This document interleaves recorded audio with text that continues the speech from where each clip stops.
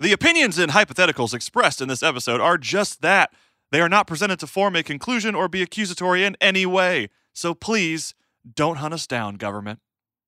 By George, I think I've got it. Hybrosexual thinking. I saw that Bigfoot walking across the screen and I thought to myself, wow, they are real. I ask us all, is that really reasonable? Hypothetical thinking. My personal belief is that there is very compelling evidence that we may not be alone. I'll show you a little of the evidence. Hypothetical thinking. Researchers at Stanford University School of Medicine have pioneered a cancer vaccine that eliminated all traces of cancer in mice. You could find evidence of that, my friends.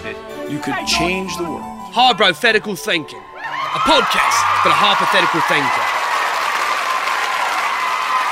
Greetings, travelers, and welcome to Hypothetical Thinking, a semi-informative podcast. Yep, that's right, it's semi-informative that explores the journey from probability, from Johnny's toe, up through his kneecap, back down to his shin, and out his belly button. Woo! My name is Nick Floyd, and I'm joined by my co-hosts. I'm Taylor Nelson. I am Johnny Clark. And the way this works is that either Taylor or myself will do the research for our weekly episodes, and Johnny... Sweet Johnny McJohnster, the donut, goes into every episode completely blind, sort of like Splinter the Mouse. Completely blind! He has no idea what we're covering each week, but today is different. Taylor and I are actually co-hosting and doing the research for this episode together, and we will find out why soon enough. I'm still blind. We're a stronger team than Dennis Rodman and Jean-Claude Van Damme. We're damn. coming at these people hard, double dragon, what? Dude, back to back, fists up, ready to do some tornado kicks. Damn. Johnny, who's the best duo of all time? Best duo of all time? Yeah. Like Batman Robin kind of thing? Yeah, that's Taylor and We're I. talking Michael Jordan, Scottie Pippen type people. We're talking all four Ninja Turtles, except if there were only two of them. All four but in one. Yeah, 1, 2, technically. Scott Hall and Kevin Nash big. We're talking about Chuck Norris and Steven Seagal big. Oh my God. We're talking Chuck Norris and the kid from Sidekicks big. We're talking the Three Ninjas, except if there are only two of them. Whoa. That's Three Ninjas 4, gotta get the bro back. that was insane. But we can keep going. Do you guys have like a list of these things you're gonna right through? Well, so that's a change, but I'm still going to this blind. That's consistent. Yeah, no, the whole point is it's different, but it's the same because you're blind as a fucking Different, bat. but still same. Yes. You will hold our hand and we will lead you through the darkness. To the and light. It's gonna get dark. It's gonna get real dark. Real dark? Real dark. Like spooky dark. Okay, spooky. But before it gets dark, Taylor, you got any news for us? Dude, I got a little bit of news. Just a little sports recap of what's been going on. I was gonna probe here and see if maybe Johnny could give us a little update. What's going on in the World Cup right now, Johnny? It's going on the World Cup right now. Well, yesterday we had a great game where it was Brazil versus Belgium. I thought Brazil was going to win, but Belgium definitely won. Nick's giving me some hand signals. I can't really follow what he's looking, but I'm going to keep talking. Tell him to move the mic closer to your damn face. Is that better? All right, so England versus Sweden today. England won. I thought that was pretty surprising. Zlatan Ibrahimovic is not in the Sweden team. He's a great footballer, but he's not in the team. They've gotten a long way, Sweden has. England beat them today 2-0. I was pretty impressed by that. Yesterday there was a Brazil own goal, which is fascinating. In the last World Cup, they had a Brazil own goal against Croatia in the opening game at Brazil. A lot of things are going crazy. You know, already Spain's out. Already Germany is out. Italy didn't qualify. United States didn't qualify. Brazil is out. All these crazy things have happened. Dude, my brain is just like melting. France and England are the only... France and England are the only teams that are 5-star in the semifinals going forward. If Croatia, Russia... win or Belgium, it's gonna blow people's fucking minds. Because in the last, I think any World Cup that's been won, it's Taylor, only been a 5-star team that's won. So that's the recap. What gets you 5 stars? What gets you 5? It's just a rating between your attack, midfield, and defense, including your goalkeeper, and like a FIFA World Cup rating. So like 85s and up are 5 stars in attack, and the same thing for mid and defense. Oh, gotcha. Okay. It's like when a movie's real good on Netflix. Yeah, it's kind of like a Rotten Tomatoes score. You give it 5 stars. It's a gross estimation, and 85 is pretty low. Like if I could have got an 85 on a test and got an A, man. But then again, there are no hundreds. Getting A's, bro.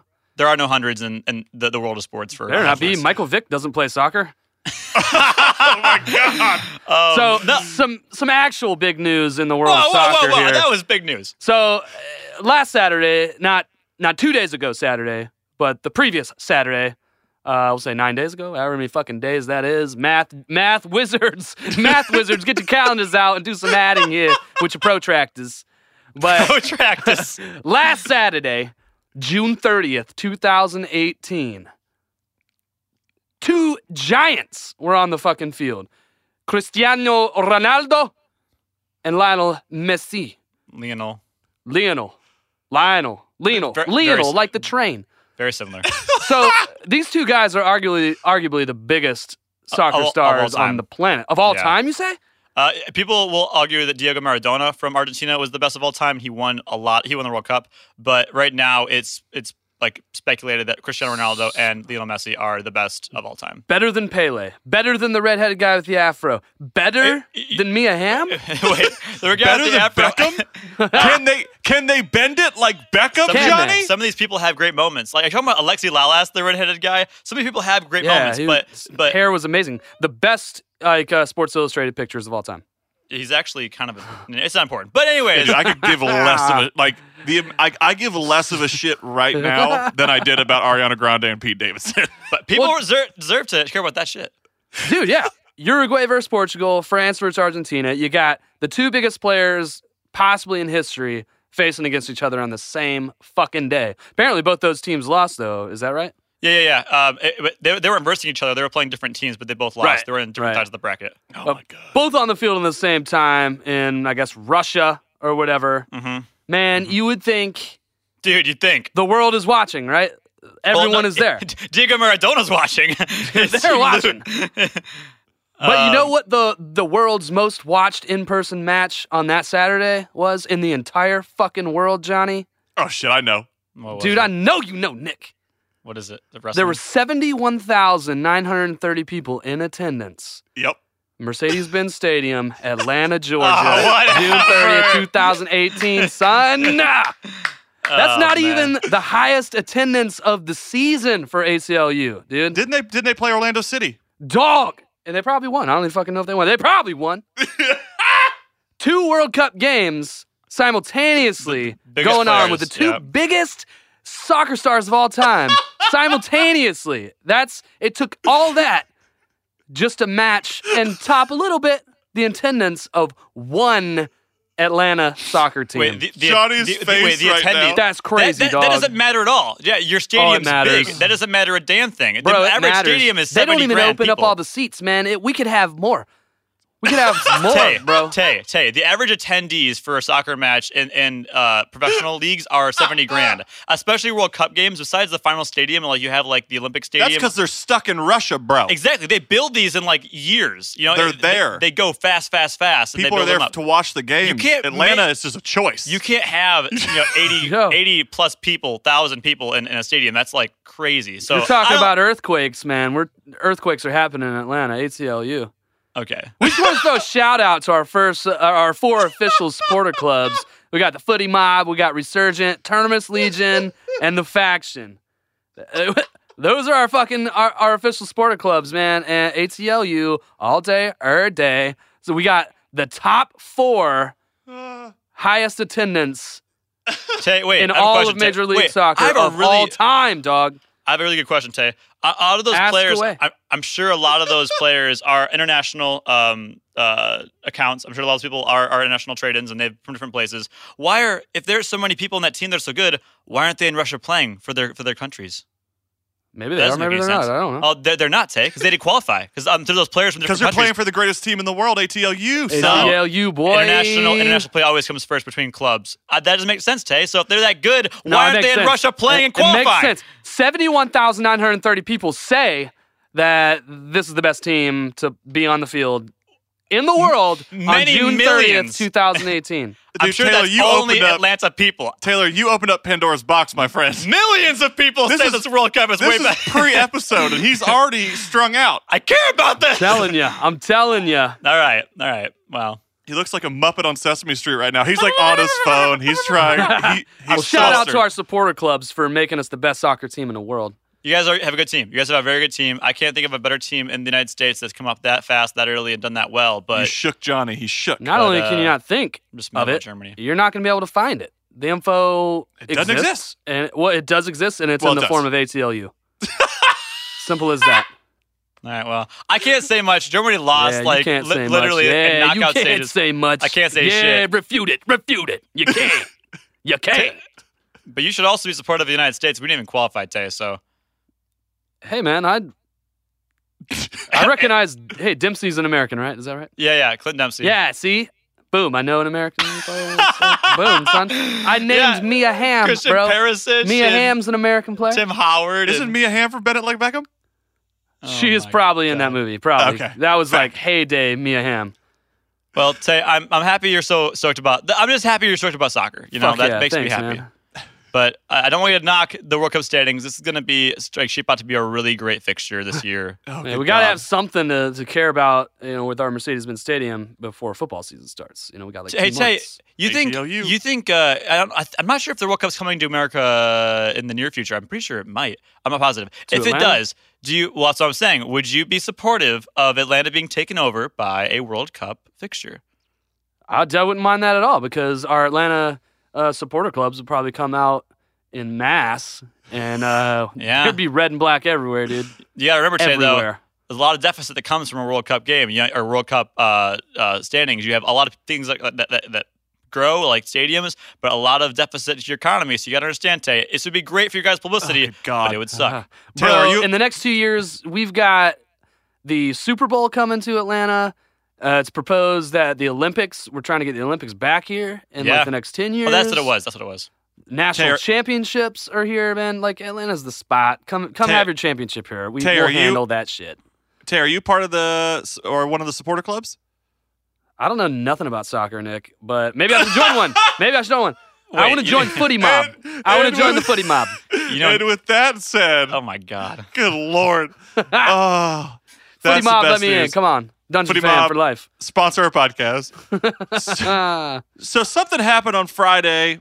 Because it is Monday right now that we're recording this podcast. Of course it's Monday. Something happened on Friday. We shared on our Facebook page. We went live. We shared a live video of one Danny Coughlin, who got a special delivery from the High Bros. It was something very special. And whoever watched that, who's watched it this weekend and asked themselves, why'd you guys send him a butt plug? And Did why you say butt plug, Nick? Yeah, I said butt plug. He said butt plug. Why did you send him a butt plug? That's a good question. With your logo on it. And you know what? I'm going to give you a very brief rundown. We got a big episode today we can't wait to dive into. But I want to give you a very quick rundown of why we sent him a butt plug. So in April, which is quite a while ago. Very long ago. The High Bros got an email from a company called Love Plugs. I'm only going to say it once because it is a real company and I don't want to give them publicity unless they're paying for sponsored big ads.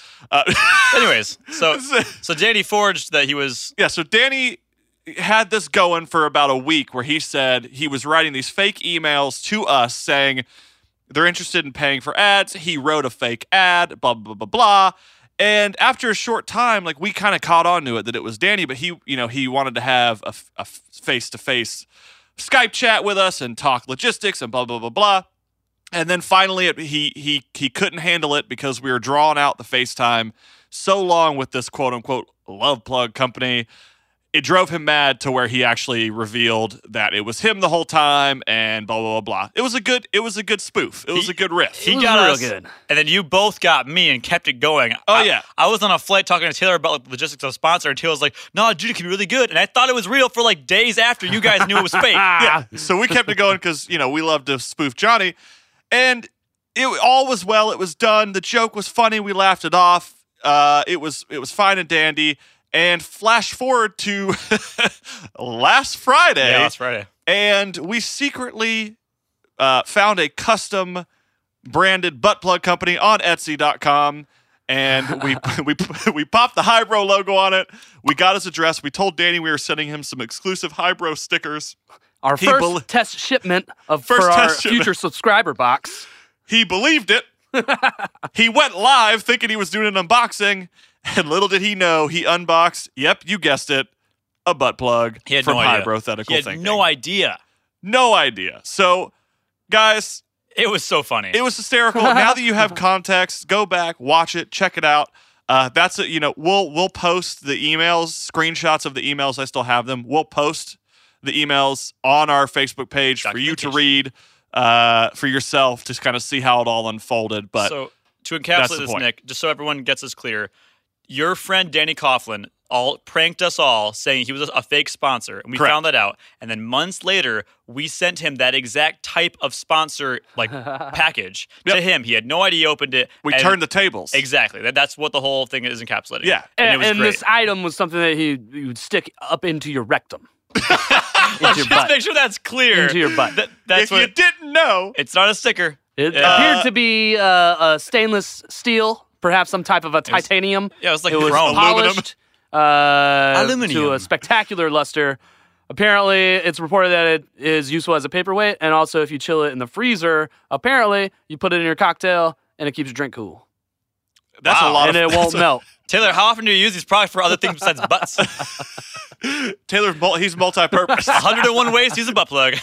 I don't know, man. A box of I thought I clicked one. A box of these fuckers showed up. I got 100 butt plugs. What am I gonna do with 100 butt plugs? You get pretty creative, dude. He was so flustered, though. He couldn't say his words. He kept saying, he was a Hybrothetical Thinking, a semi-importative podcast. Importative. It was so funny. At the end, he called himself a podcast. It was so funny. Yeah, You can check see the the look video on out. his face when he realizes what it is. He was shocked. Oh yeah, we roasted the master roaster, and that's the bottom line. So we're super excited about that, guys. Check the video out; it's super funny. But for real though, we got some products we're gonna roll out For soon real, though. that are not butt plugs. We have some shirts coming. 0 butt plugs. We have promise. some stickers But if you would coming. like butt plugs, go ahead and send us an email. Let us know that is possibly what you would like in your surprise subscriber box. I don't condone. I don't condone. I don't condone. I'll put anything in that box that you want me to. Anything, as long as we're not crossing borders, anything can go. Taylor will put a blood sample in there if you want it. Hair sample. Hair samples, the hair samples are expensive. I'm not gonna lie, but blood samples are damn near yours? free. Your hair samples? Yeah, Taylor doesn't want to get cloned. We don't. Yeah, that would there's be only one rough. Taylor. Yeah, there's We- only we- one. It's possible to clone. If you clone me, let me know at least. We need his magical powers. If someone else gets a hold of him, the world will go crazy. It'd be so We need his good. powers. Oh. We're not sharing Taylor Nelson. We're not sharing. So before we jump into the episode, I have 2 brief disclaimers. One, I want to remind everybody of our subtext of the subtitle of our podcast. We are a semi-informative podcast, meaning we are not going to spend multi-parts, hours and hours on something specific. We're going to give you the perfect pieces of information that you're going to need to make your own hypothetical yourself, make enough of one for ourselves, and move on. But this is a big episode. There's tons of information that we're about to share. But like I said, we are going to share the relevant pieces of information that are needed for us to form our hypothetical. So with that being said, also, the following story contains graphic depictions of self-mutilation and discussions of a potentially falsified suicide. Whoa. So listener discretion is advised. That's balls. I just want to preface this by saying I have had multiple people, friends and family included, saying this is like from last week. This episode can touch on something a little too crazy, and they've warned me about that. All I say is I can see one exit in front of me right now, and it's behind Nick Floyd. So if the government's coming to kill me, I only have one way out of here, and I'm not going to make it out alive. No. If anyone gets taken out after this one, it's going to be Johnny. What? Yeah. Why me? You'll find out. Taylor. Oh my God! No windows in that office by design, possibly. I don't want to die. Oh, hey, guys, it's just one of your high bros here. I just wanted to pass along a 10% savings at FutureMonsters.com. If you're into the Wolfman, if you're into Frankenstein, King Kong, Dracula, you can go to FutureMonsters.com and you save yourself 10% on any of the high-quality threads. They got amazing designs on a quality fabric print. I'll tell you right now, I got one last week. It feels really good on my body. If you want to save 10%, put some stuff in your shopping cart, enter into the coupon code. You want to enter in capital HYBRO. That's capital HYBRO. That's highbro. Capital HYBRO. Get yourself 10% off. All right, guys, buckle up. I'm strapped in. I'm strapped on. Predating Napster, Microsoft Bob, Wolfenstein, Doom. The U.S. government was already finding a strong footing in the navigation of the interwebs. In order to maintain dominance in this new virtual realm, they needed access to the most advanced programs, the dopest algorithms. In essence, they needed to crunch some big fucking numbers, right? Okay. So in 1979, the U.S. Department of Defense put out a contract looking for new technology that would revamp their databases and make tracking records and, records of court cases, prosecutors, lawyers involved. It would make it easier to keep up with, right? Mm-hmm. In comes a little company called Inslaw. That's I-N-S-L-A-W. Inslaw. Like coleslaw. Like coleslaw, but Inslaw. Not your in-laws, but Inslaw. Oh, wow. That's nice. That was nice. Put that on a shirt. Print it, sell it, lock it in. Boasting a new program called Promise that is basically a new method of data mining that much resembles the way current search engines work. They win the contract.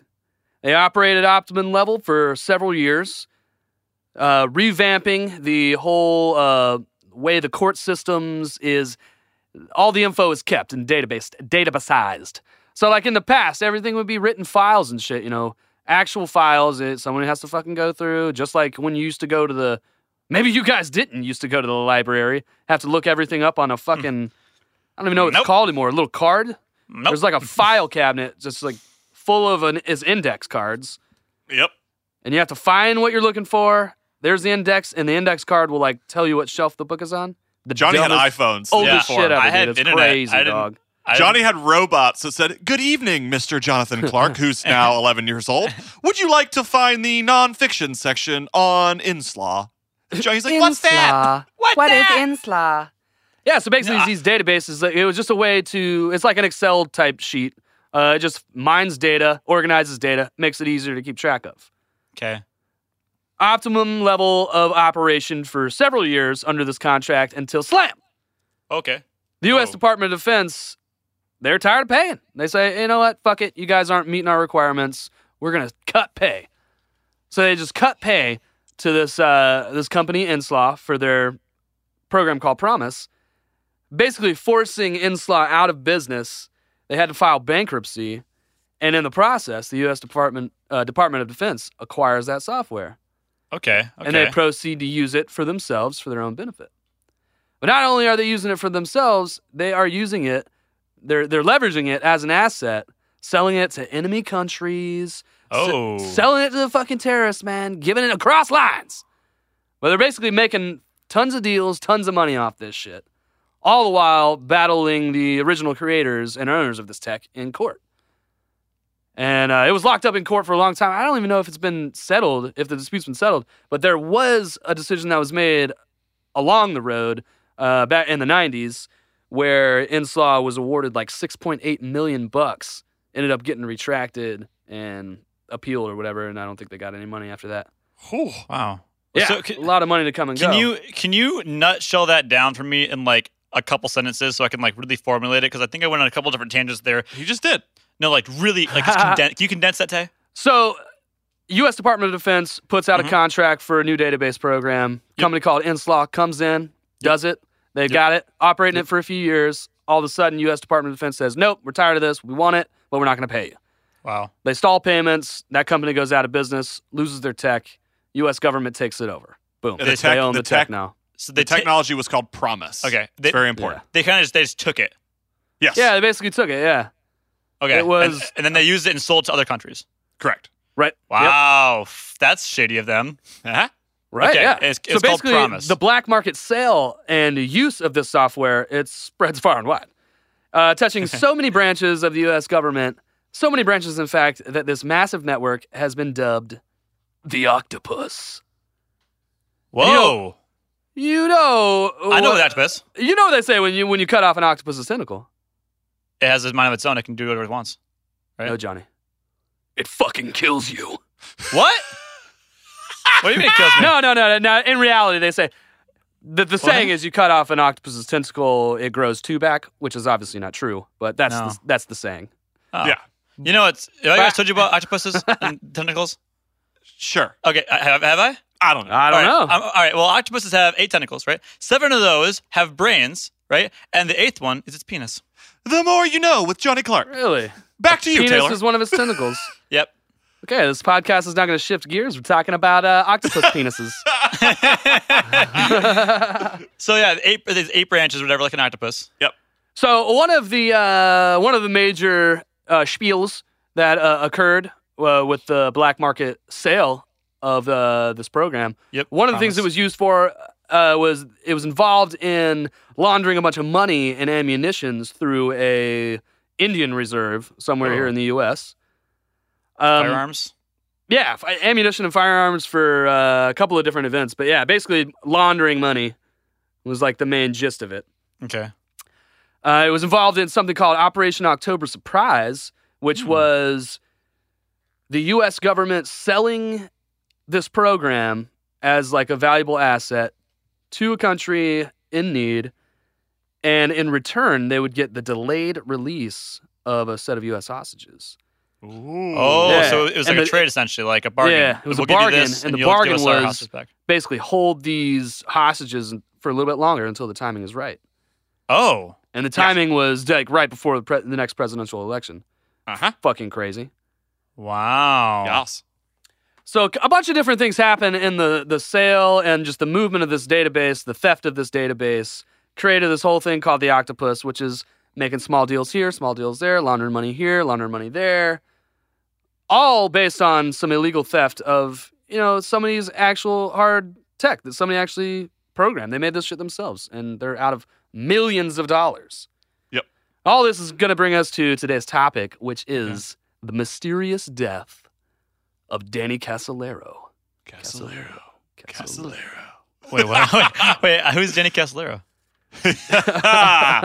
Danny Casolaro was a former tech writer who... That wasn't planned, by the way. I honestly, You took my question. I had it written in my script to ask Taylor, tell me a little bit about Danny Casolaro. Tell me a little bit about Danny. Who is Carmen Sandiego? Who's Sandy Casolaro? Who's Carmen Sandiego? Where is Carmen Sandiego? So this guy named Danny Casolaro, he's a former tech writer, wrote for many, many years as a writer for a weekly newsletter. He has published 3 novels, 3 books. One which is called The Ice King. Very cool. Very hard to fucking find his books. Okay. He was divorced, had 1 son. He would later go on to purchase the tech company that he previously wrote for before selling it and becoming deeply involved in investigative journalism. Mm-hmm.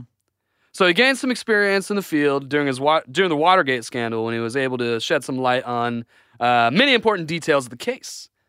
After that scandal was over, he was looking for the next big story to unveil.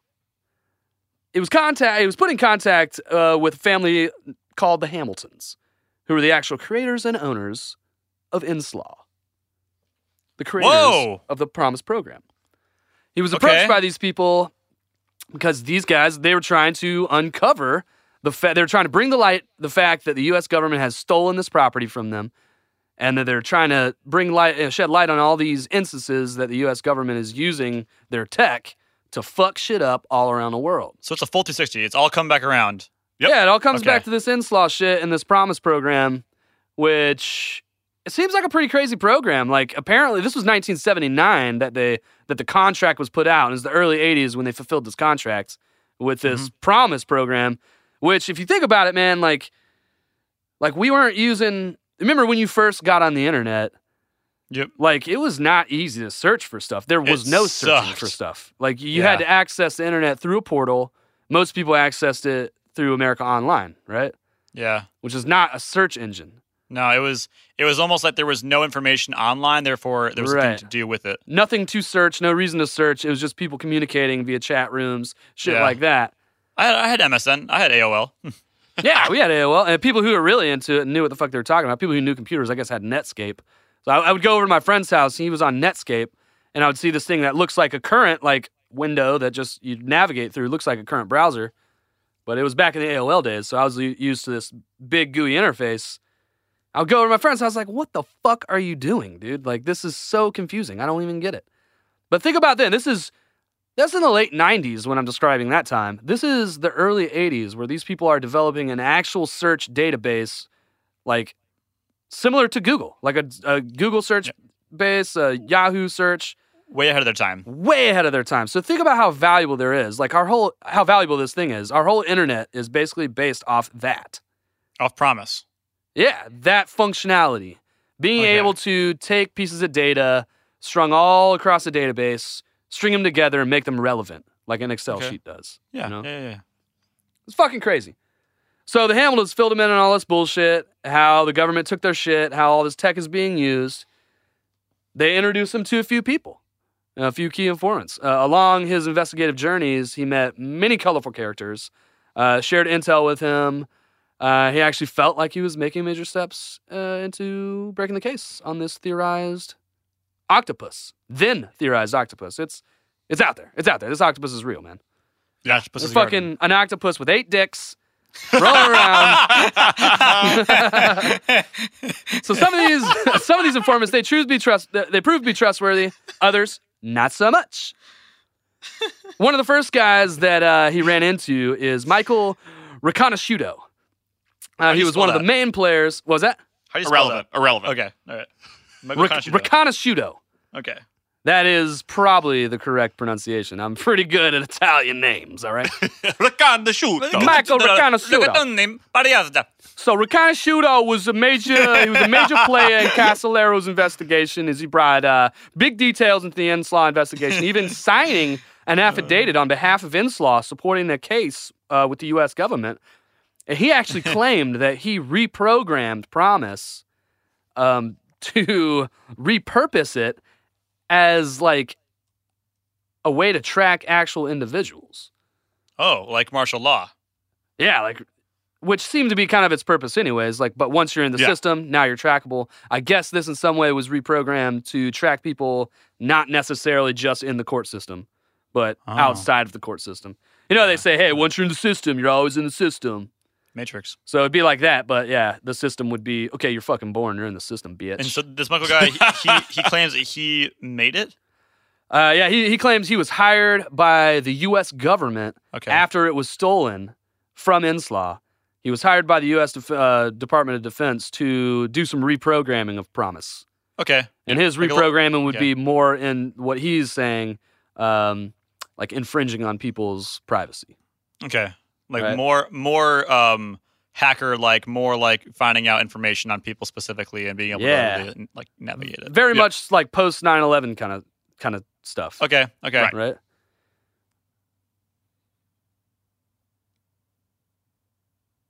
We lost Tay? We just lose Tay? I think so. Nah, I'm just joking. Oh man! I thought we lost you. I was just joking.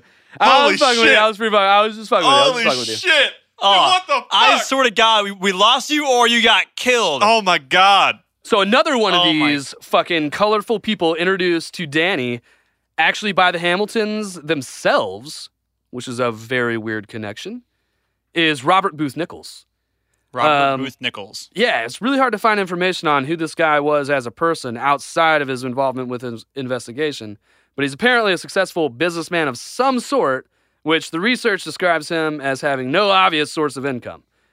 It's like just some guy who's apparently successful. Authorities don't know fucking why. That's shady in itself, correct? Yeah. They said he was like the report said he was like James Bond. Like, that's what undercover stuff. He was an international businessman who was like James Bond. No one knew shit about this guy. I think that's the point, though. I think a lot of times when, like in Bohemian Grove, like when people are at a high enough caliber where they can like control the fucking world, they are off the grid. You got it. You got it. You can't be like, oh, I have a family. I'm at this house, this location. This is where I went to school. Yeah, you have to be off the grid, unknown. Who is this guy? Where did he come from? Where is he going? No one knows. He wasn't a Russian even spy. here. Yeah. He's the pinnacle. He's like the definition of off the grid, this guy. Yeah. This Nichols guy. And he proves to be one of the main sources for some of the heavy-hitting information and is possibly one of the final people to see Mr. Casallero alive. Oh. Yep. And I'd say one of the last people to see him alive because on August 10th, 1991, a body was found in the bathtub of room 517 at a local hotel room in Martinsburg, West Virginia. 517? 517. Now, the body reportedly discovered by a maid, who then got another maid, who then got their supervisor, who then got the manager, who then witnessed Danny Casolaro dead in a pool of his blood in the bathtub. Well, by the time they went to all these people, I'm sure he was completely drained of all blood. Right? Yeah, completely dead as fuck. That was one of the weird things in the investigation, dude. As fuck. Yeah, like reading through all the different reports, all the research about like the account of the body being found, there was so many different combinations of people that apparently saw this fucking thing. That like, who's got the fucking story, man? Who's got the real goddamn story? You know, there's this chain of command of people who saw it or didn't see it. It's weird. Apparently, none of these people in the chain of command actually saw the body except for the last person who went in. Wait, but what about the maid? How did she... Right? Yeah, apparently each person in this line, like, they open the door, they see some blood, they fucking scream and run. Next person opens the door, sees blood, screams and runs. Nobody looks at the body until the manager gets in there. No. That doesn't make any sense to me. I feel like the human instinct to find out, well, what is that? Why does that smell? All that stuff. Like you got to look at... Find the source, right? What really happened, I think what happened is that, let's say, maid 1 and 2 saw it, freaked out, and they told other people and said, I didn't see anything. You know, I didn't see anything. I didn't know. But they actually did. And then all the way up to the chain of command, all the people don't have the balls to say it. And then the final person's like, all right, I'll fucking take the hit. I saw it. I know all this stuff. I'll say what I saw. It didn't look like a murder, though. This looked like what's so fucking weird about it. Suicide? It was a suicide. Yeah, so... wait. According to the reports, this was a suicide. You're saying a loss of blood suicide? Loss of blood That's a slow way suicide, to do it. So there were sucks. somewhere around 12 to 14 slashes in his arms, in his wrists, from razor blades that were actually found on the scene. Now, I say it's somewhere between 12 and 14 because the official report says one thing, other reports say another thing, other people say this, the coroner says this. Like, the numbers are all over the place.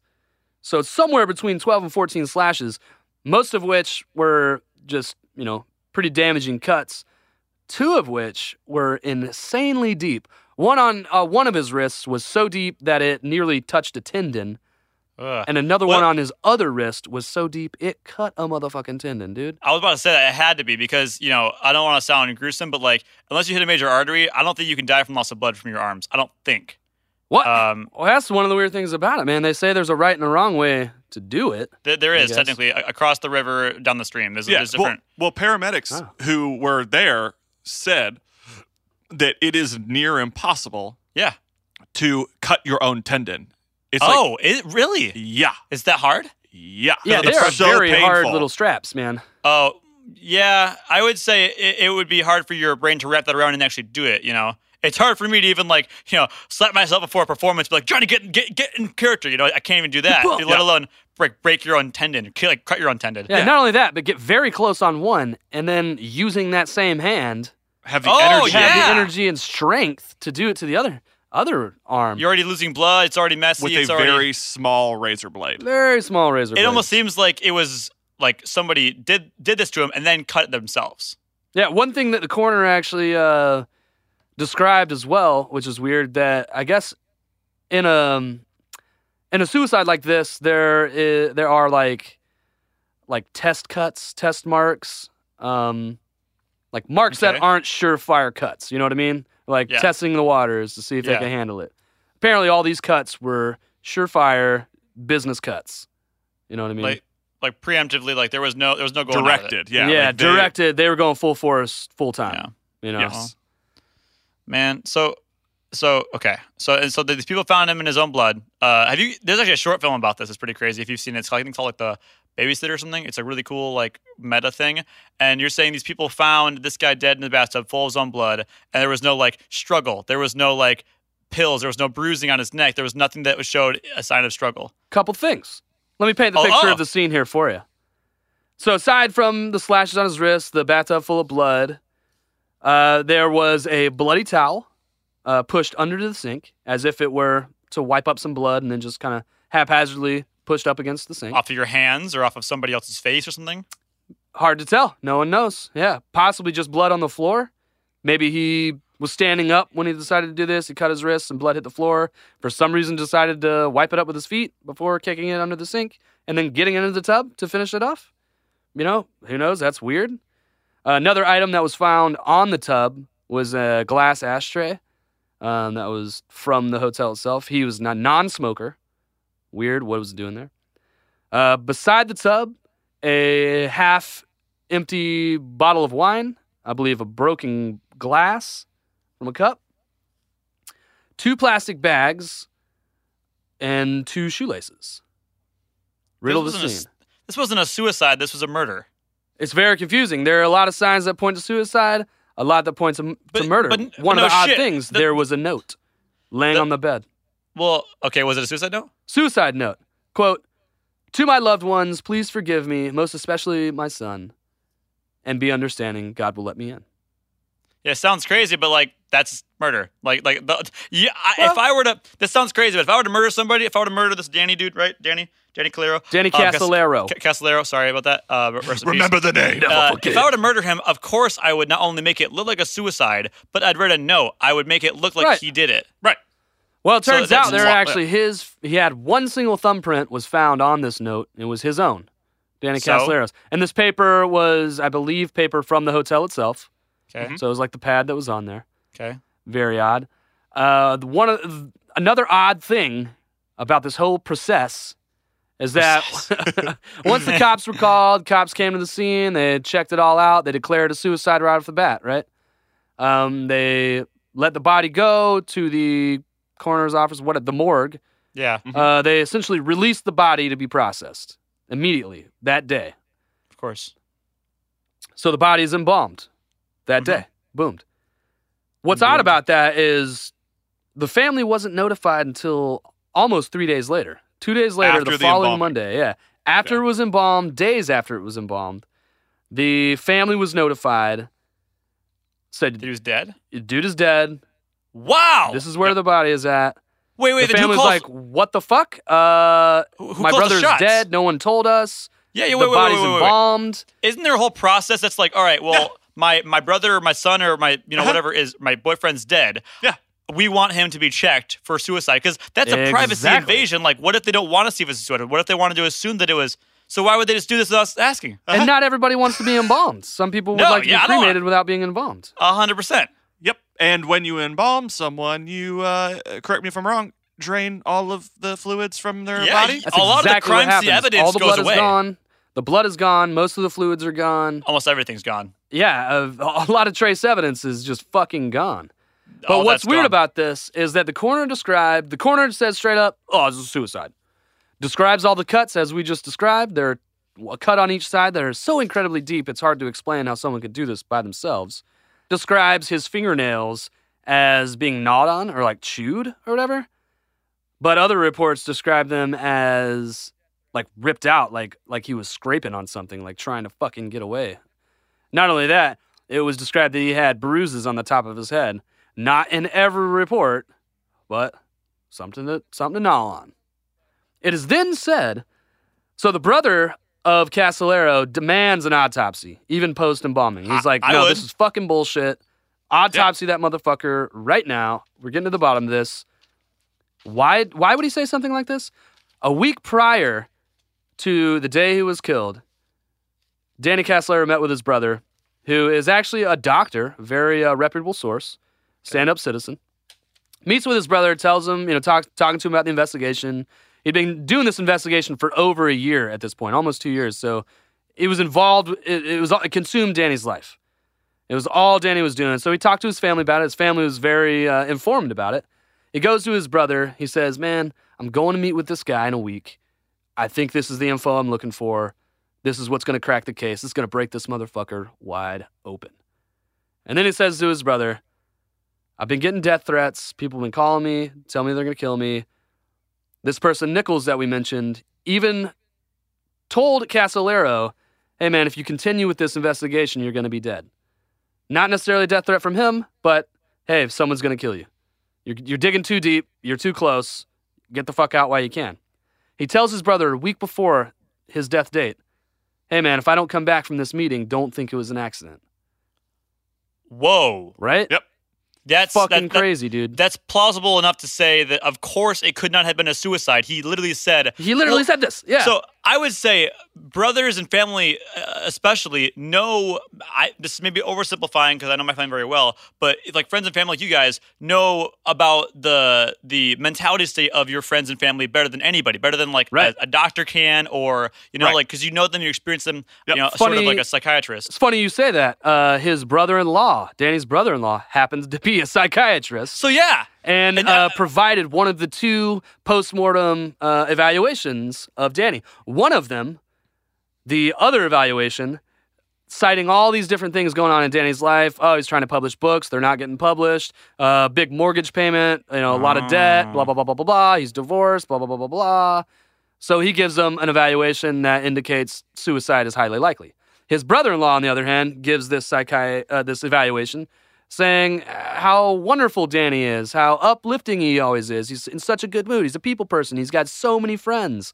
Well, if I could play devil's advocate for a second, suicide being a light and or a dark and heavy topic, I find it hard to believe that any one opinion can be substantial in saying whether it could have or could not have been. Right. Because, from a psychiatrist to a brother to a family member to a relationship, it's hard to really know someone's psyche. Like, you get Robin Williams or whatever. Like somebody that or Jim Carrey, who obviously is still with us, but they have a character that is so light and frothy and heartfelt, like you're talking about Danny is to some people. But to other people, they might see that demon inside, and therefore they can just write it out as suicide. But I don't think that's conclusive. I don't think, because let's say it was murder. They would have, if it was murder, the premeditative thought would have been any little thing that we can make it look like it was a murder or was a suicide. We're going to capitalize as much as possible. Oh, this guy was dumped in the 3rd grade. Let's use it. Oh, exactly. His cat died. Let's use it. Exactly.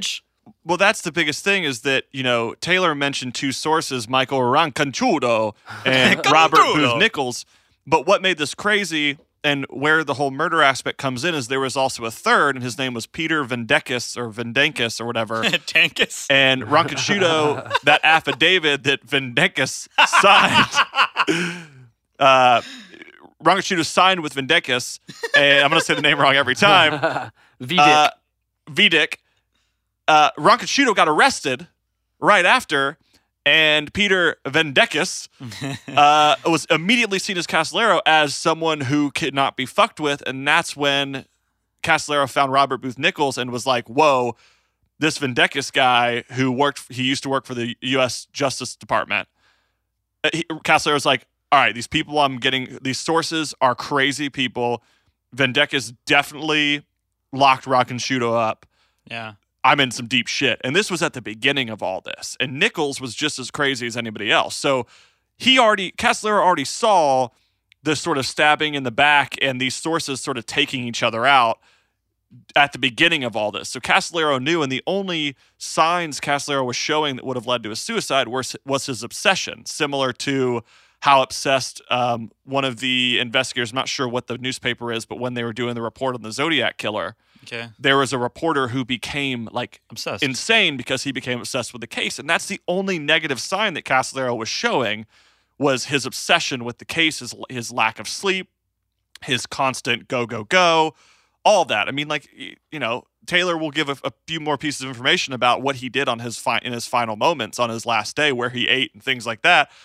But yeah, I mean, it doesn't really point at depression. It doesn't point at that. It points at obsession to the point where everything's relying on this. I mean, Castellero had debt. Castellero was borrowing money to survive. He wasn't getting paid for the 2 years he was investigating this case. Right, big investments. And not only that, though, people were behind him. He even had a guy close to, I think the guy who introduced him to the case itself was willing to back him financially. So, he had people on his side, and there was a way to keep going. It wasn't the end of the road for him, you know what I mean?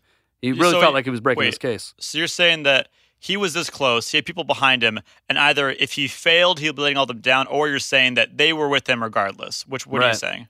One of the shitty things about this Vidic character is it totally contracts with Rancanchudo, whatever the fuck it is. He seemed to be a reputable source. He seemed to know what he was talking about. He was willing to testify. He did testify. But then Vidic slams him into prison for a drug charge like making him instantly incredible, like a not credible source anymore.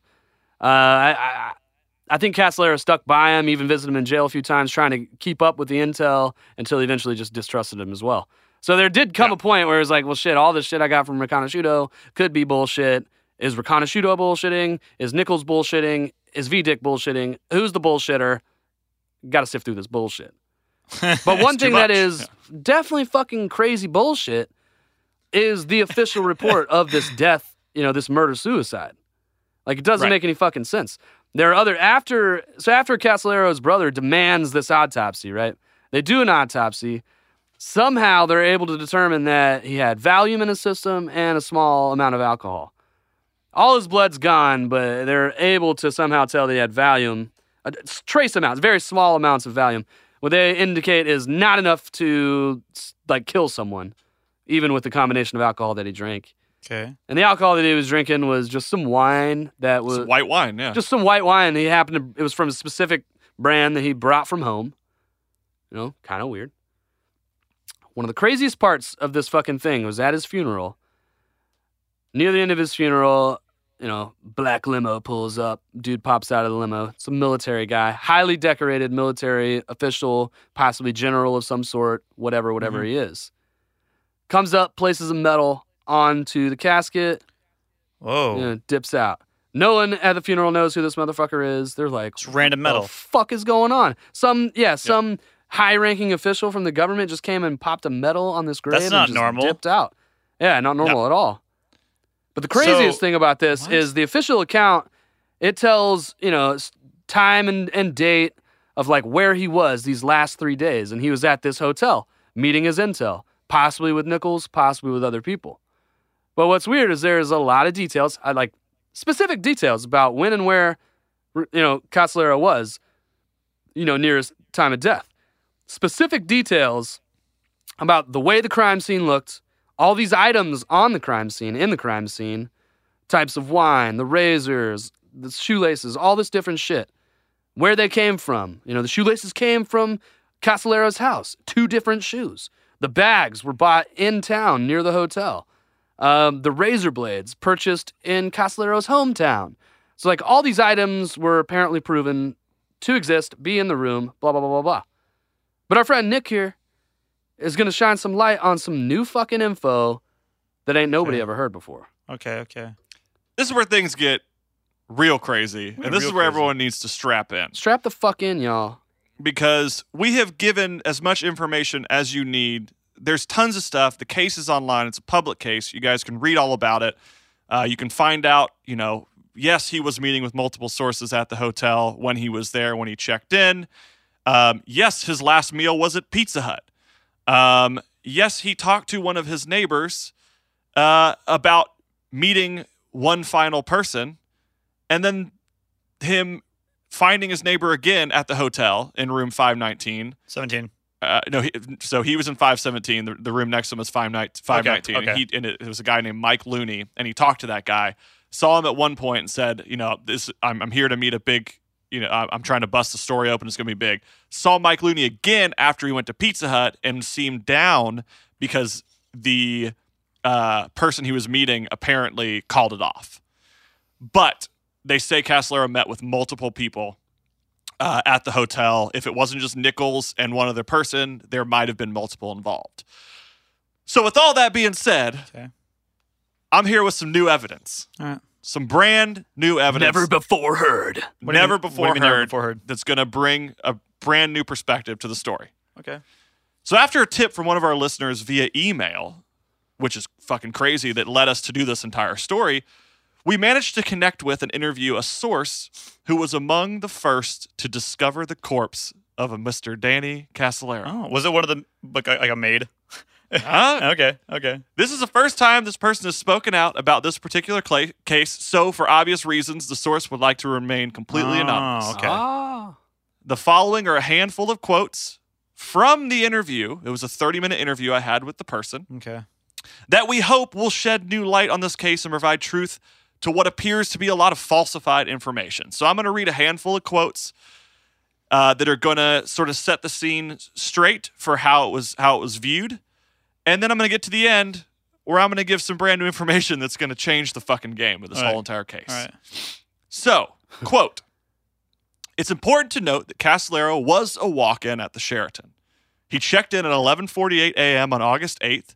There was no reservation. However, Castellero was a repeat customer as he'd been at the hotel 6 months before his death. So what do you mean 6 months? Quote. Okay. 6 months before. Just once? Or he had been there every single He'd been at the hotel. No, he just so came he to the probably hotel met somebody one time. here for intel in the past. Yep. Okay. MBD. Another quote.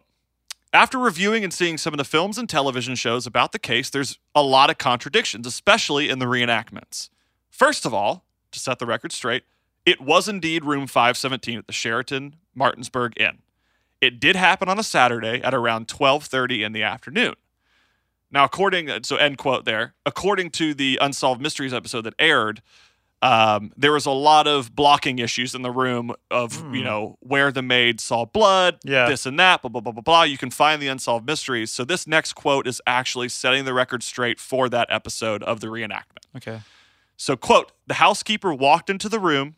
The bathroom was on her left. She looked to the left, saw a pool of blood about 12 inches in diameter on the bathroom floor, and immediately backed out of the room, end quote. Okay. So that's how that played out. Yeah. That's what you guys described earlier. Exactly. She saw the blood. In left. the reenactments, though, that they've done online and films and TV, that hasn't actually been correct. Blurry. It's been okay. All right. Quote, so this is a quote about when this person first saw the body. Okay. Quote, I saw the blood in front of the vanity in the toilet, but none on the carpet, which is also falsified It was blurry. Okay. Yeah. There was no blood on the carpets? No blood on the carpets, only in front of the toilet and the vanity. Okay. I pushed the door open to reveal Castellero in the bathtub, dead. He obviously bled to death because he had multiple slashes on his left and right wrist. What most people are saying is that he had 12 slashes total, 8 on one wrist and 4 on the other. But I saw 7 on one wrist and 6 on the other. There was no disturbance in the room. Nothing was out of order. It's 13. Yes. Okay. Nothing in the room was in disarray. While some reports stated that pill bottles and alcohol bottles were seen in the room, they were nowhere in sight. The bedspread didn't even have a wrinkle in it or on it, as if he wasn't even sleeping. He was just staying up. He was at the hotel for 3 days. Wow. So not a single bottle of wine on the floor? Was there a shoelace? Was there the broken glass? Was there the ashtray? I'm getting there. Okay, sorry. Quote, the room was not cleaned until 2 days after it happened. The coroner's office did take the body away that same day. All that was known at the time was that his name was Danny Castellero from Fairfax, Virginia. It was very apparent at the time to be a suicide, but it wasn't until everything hit the news that everything completely was changing. Everything was changing. We all thought that maybe this wasn't a suicide after all. Martinsburg, West Virginia was a bedroom community of Washington, D.C. If anything political were to happen, it would happen in Martinsburg. It was a very political town because a large number of doctors and lawyers lived there and took the train to work. Because all the houses in Washington, D.C. were double what they cost in Martinsburg, Virginia. Okay. So this is where it got interesting because a lot of questions came from the locks. This is 1991. What were the locks like? So this next quote is about the locks in the specific room. Locks? Yeah. Okay. So how we have key locks, keyless entry, all that now. Quote, computer card door locks had just come out, but Sheraton did not have in their operation policy to use the card locks yet. It was still so brand new. Yeah. The electronic magnet things? Yeah. Okay. The keys used were brass keys, a thumb turn lock, and a chain lock that could be engaged or disengaged however you see fit. Similar to what's in motels. Yeah. Those type of door locks could be opened with something as easily as a credit card. As long as the chain lock wasn't engaged, it could be opened with ease. So for someone to break in, wouldn't be complicated. Castellero only had the thumb turn lock engaged. He did not have the chain lock and the bolt lock engaged. Well, what was left? So this anonymous source is saying that when he was found, that was the only thing that was engaged. So if it was a murder, the only thing that the murderer left all the murderer would have to do if someone did break into the room was just pop a credit card in the door. But when they left, Undisturbed. though, they just flip the just thumb lock and then walk out. Okay. Right. Okay. So these next couple quotes are regarding these last two quotes are regarding the police investigation. Quote, when the police ask questions, they only ask questions to a handful of people involved at the hotel. At the time, they didn't question neighbors. They didn't question about the key control system, about previous room occupants, and the people they did question, the questions were not thorough at all. They were almost like they didn't want to know. Yes. It was like, The the next guy day- killed himself. Oh, well. exactly. Case closed. They didn't Case want an closed. ulterior or anything. They didn't want to find reasons to believe it was anything ulterior than a murder. Yeah, or which is weird, than 'cause a suicide. Normally in like a TV cop show, it's something innocent and they blow it out of proportion. Like, I'm getting to the bottom of this. Yeah, well, they have all these dumb jobs. It's like in any in oh my gosh, with the 21 Jump Street? 21 Jump Street. Yeah. Where like they Add want that to the shit to do.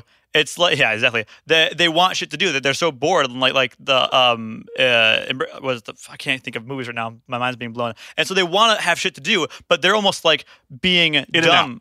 What? In and out. Yeah. Like it was literally like They in don't and want out. a part of it. Right. So Lazy. So all that wrapped up in a day, which is nuts. Like in a day. The next day, 2 Suburbans were seen at the hotel. The agents were wearing all black and sunglasses.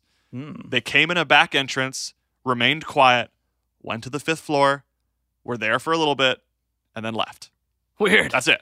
That's it. That's really creepy. Now, this is where things start getting crazy. So, Johnny, if you want to grab a pen, this is the time that we are going to start kind of taking this case apart. Let it be known to all of our listeners, I actually have filled up a whole page for the first time in an episode. I usually will get like about, halfway through and be done. I'm trying to find more room on this page to write, so I might go to a new page. Are you talking a page full of doodles or notes? No, notes. Taylor, I've been writing down almost all I can't doodle with the shit. I've been writing down everything you've been saying, and I'm flabbergasted. All right, Nick. All right, this is where hit me things with change. Some of this cold shit. So, a lot of reports state the long amounts of time Castellero spent at Heatherfield's lounge in the Sheraton Hotel.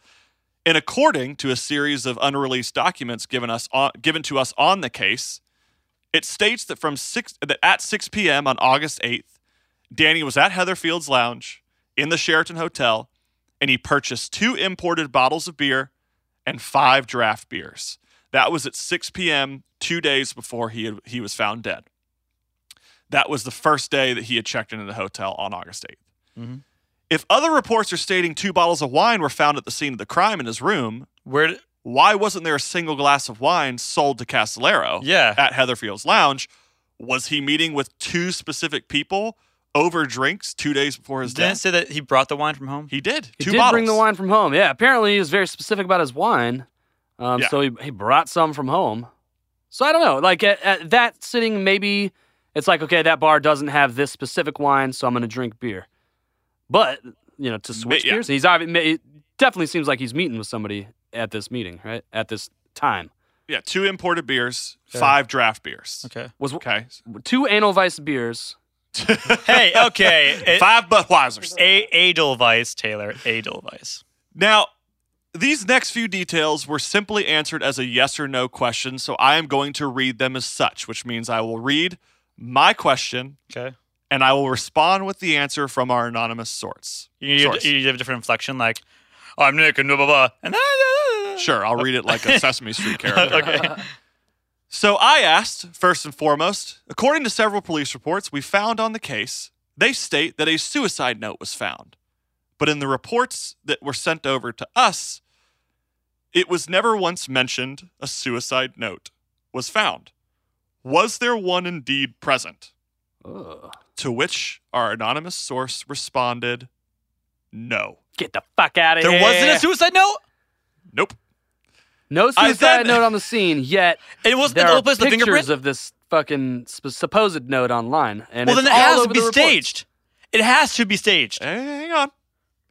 I then asked, also, reports stated a box of razor blades were found next to the note.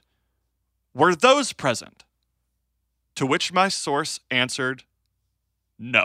What the fuck? Yeah, not only did they report a box being found, but they report being able to decipher where they were fucking purchased. Yes. Like, So wait. what? You know, There were these things that were put there like plugs. No pun intended. There were these things that were put there and like on purpose, and they weren't actually there. yeah. If Absolutely. they indeed existed, they had to have been placed there after the initial finding of the body. That's 100% contamination of a crime scene. That's totally like disturbing Yeah. it and altering its legitimacy. And we'll Very we'll odd. we'll give our own thoughts. We'll when we wrap Okay. this up, because when we wrap it up, we'll take some time and we'll give our own hypothetical of what we feel happened. Hypothetical, if you will. Hypothetical thinking. Finally, I got into the bathroom and what was found there. So I asked. Reports state that a half-drank bottle of wine was found on the floor close to Casallero's hand. Is this true? To which my source responded, no, I did not see a bottle of wine. So, was it he there? Was Danny in the? Yeah, was there a fucking body? Was there a body? Was there even a body? Come on, Yeah, like yeah. if there's not. So you're saying all these This is facts, actually a all Best the, Western. all the. It was the Best Western Hotel It was actually Mexico. in Wyoming. Oh, yeah. So all these crime scene evidence things that have been found or were found technically were never even there. Why And the fuck were they even said there? Yeah, all these things have been published too, so many multiple times, like documentaries, an episode of Unsolved Mysteries, all kinds of publications. And are at reporting this shit. a certain point, like the false information becomes like true information. It Yeah, gets validity exactly, yeah. because of how many times it's been, like the telephoned. Yeah, and Yeah. and like I said, while this source, like I trust source, everything is great. This is still a perspective. Like this is a perspective of the case. It's like a game of telephone. Okay, multiple people can see one thing and they tell another. So, saying all this, Okay. there is validity to it. I believe it 100%. Yeah, I can see the But conviction in your eyes. Like anything, it's to be taken with a grain of salt because this was almost 30 years ago. Okay, so they might have. Oh, I'll say with my own conviction, if there was a dead body in a room, I wouldn't even know what day of the week it was. I would be so shocked. I don't know if it was wine, if it was a shoelace, if there was a key card.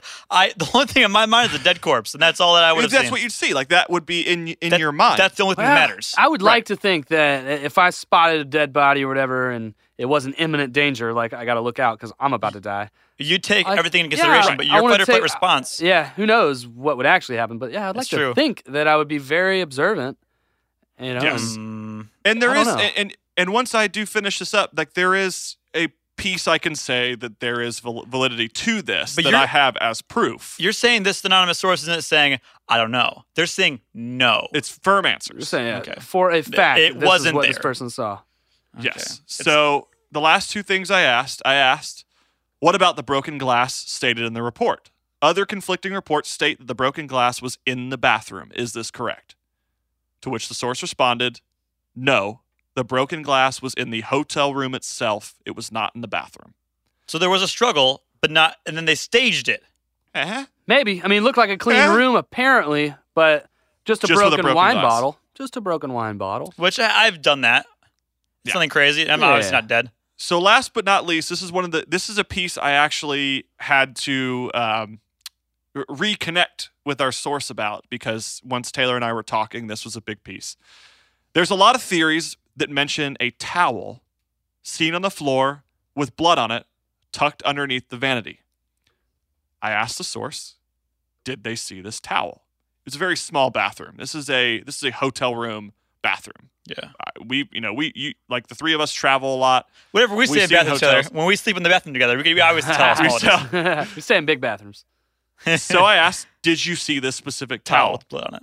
To which the source responded, no, I did not see a towel. Oh, Can I get a man. hell no? Just kidding. Hell no! So while these specific things might seem like smaller pieces of the case that might not change a lot, these are clear-cut discrepancies that led us to believe there might be some fabrication. So, and with this, in the unreleased documents that we had sent over to us, in that is a report to what was seen, because I don't know if you guys know about a crime scene, know how it works. If you're a witness or see anything or whatever, even if you're a police officer, that show up to the crime scene first. So if someone calls you, you're 911, and someone takes over, which the FBI was involved because this is a big case. It was a dead body with papers in the room and things like that. If you're the first person or any of the people that are, you have to give a report. Yeah, and in that report, you state the things you saw that are directly related to the case. Yeah, everything. If you saw a suicide note, B, a bottle of wine, C, a towel with blood on it, D, a pack of razor blades. Yeah. If you saw any of those things, you would write them down. And I have this unreleased document that says, A, found a broken glass in the room. B, sheets were this color. C, pillows were this. D, this, blah, blah, blah, blah, blah. Anyone in their right mind would say, razor blades, a suicide note at the scene of the crime. Yeah. 100%. I have that. Like, it's there. Okay. So to say that those things weren't there is crazy. And it's not like there's a pile of other eyewitness reports. And those are specific things. Like to see specifically a thing of razor blades, to see specifically a broken glass or the bloody towel. It's not like oh yeah, that was Dove soap with blood on it. No, it was actually Neutrogena. No, it was a specific wine. It was specific razor blades, which you don't find in the average a box of razor blades. Right. There has to be a premeditated thought or has to have been in your brain. You had to think of it specifically to put it there. Yeah, it's and as an investigation, I mean, this is the 90s. This was after Watergate. Like, scandals were happening. Like this was a crazy time. I can't wrap my head around the fact that when you investigate a crime scene, which whether it is suicide, whether it is a murder, whatever it is, until you have everything covered, if you find out, in the room, they did retrieve documents. It was like a couple folders, a couple journals, things like that. Sure. Because there's a whole theory that says that Casolaro, I mean, it's not a theory. It's said from people that spoke later in the case that Casolaro carried a brown briefcase around with him. That briefcase was brought with him to Martinsburg, Virginia. Like all of his West notes, Virginia. All of his papers for the Every entire 2 years, investigation. The important stuff that he's been he carries it with him. Yeah, he's got to have this to operate his work. This is what he's doing. They retrieved from the room, and you can find these archive files. Our listeners can do the investigation themselves, but all people could find online that they found, quote unquote, in the room were a couple folders, journals with notes and phone numbers and names scribbled down in them, but they didn't find anything definitive that was going to blow anything open. And that was the whole reason he was there. That suitcase was gone. Someone took the suitcase. Took all the info and everything related. He went to Martinsburg, West Virginia to end this thing once and for all, to blow it open. That's what he went there for. And someone ended him once and for all and someone took the evidence. Yes. Keep in mind, he told his brother that he had been recently threatened. And not only that, Nichols himself told him, yo, dude, you're going to fucking die, bro.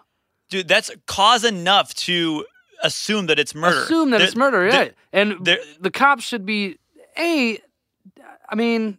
you should be thinking when someone's dying, you should always just look into murder, right? I don't know. If I was a cop, I would. You can't rule it out at all. If you see that, it was very clear he was doing something, he was investigating something. As a cop, you look at that, even right, if that basic point.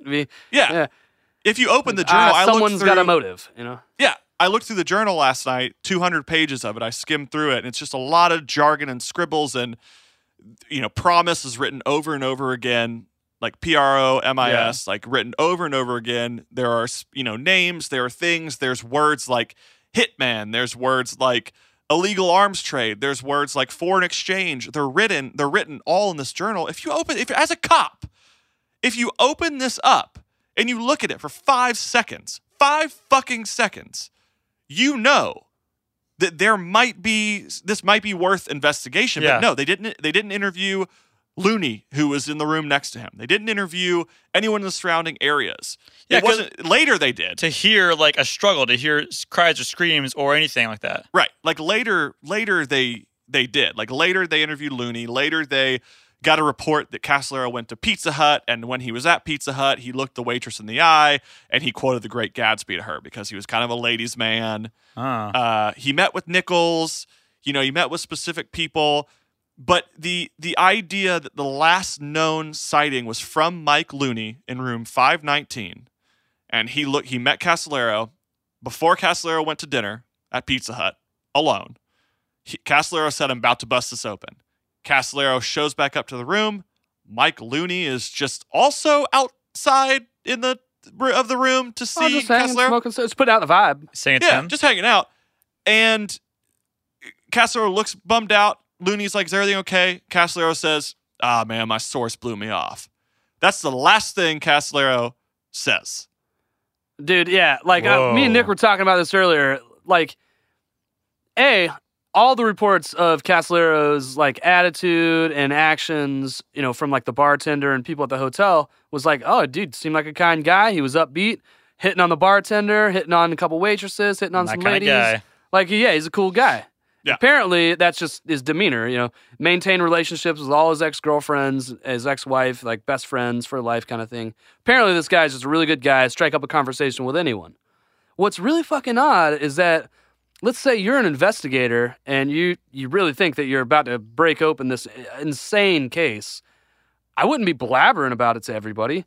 It's true. Right. Why would he be talking to this Looney guy about it? And further than that, if you were one of these intel guys who was about to meet up with Danny Casolaro and you're like, all right, I'm about to give this guy some intel, or, you know, you're just privy to the fact that this guy's on the hunt, why wouldn't you send your own intel? Like, let's say you're the bad guy that he's trying to find out. Why not send your own intel guy in there, talk to Danny a little bit, see what he's got? Maybe that's what Looney was. Let's throw him off. Maybe Looney was essentially a spy from the bad guys. Yeah, right. Who knows? Which from our source, seeing that hang on one second, I can tell you. Let me pull up some documents here. Seeing that from our source that Casolaro was a walk-in, so he was indeed a walk-in. He checked into the hotel, so, you know, him having the room was, you know, the odds of Looney being next to him. See, I don't know when exactly Looney checked in. I don't have it. I don't know when he checked in. That would be great to know. I just know that he was in room 519.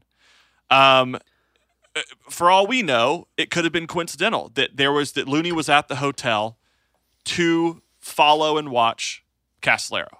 And it just so happened, coincidentally, that the rooms were next to each other. Luckily got the to me, that would seem almost too coincidental. If I was Looney and I was like trying to be covert and not make it seem like I was a murderer, I wouldn't want to be anywhere near that room. Right. That way I wouldn't be questioned at all after the fact. Yeah. Because I'm sure they didn't interview every single person in the hotel.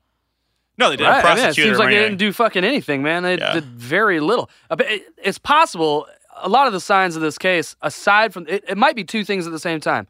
A, there is a cover-up actually happened, like he was murdered to cover up the cover-up, you know. And on the other hand, it could just be, whether it was a suicide or a murder, just very poor work on the cops in West Virginia. Just very poor work. And it was a small town, but, you know, Taylor, Johnny, if I may, I have two theories. Okay. I have two. Theorize away. I have two specific. We'll call them hypotheticals. Okay. In all my research, because I myself have become obsessed with this case, Taylor knows I have lost sleep over it. I have been digging. It's so fascinating to me. Nick, the last time I heard someone was obsessed with this case, they died, so watch out. I know. Yeah, Nick is currently dressed as Heath Ledger right now. I will learn it all. Hey, yo, hi, bros. Little pause for the cause as we pass our money-saving powers on to you. If you're anything like me and you like chewing massive wads of gum while being admired for wearing hilariously gruesome t-shirts, then do the natural thing and head over to glorpgum.com and enter in the promo code I'mABroLever. That's going to get you 15% off any purchase over $20. That's I'mABroLever. I''M space A space B ROLIEVER.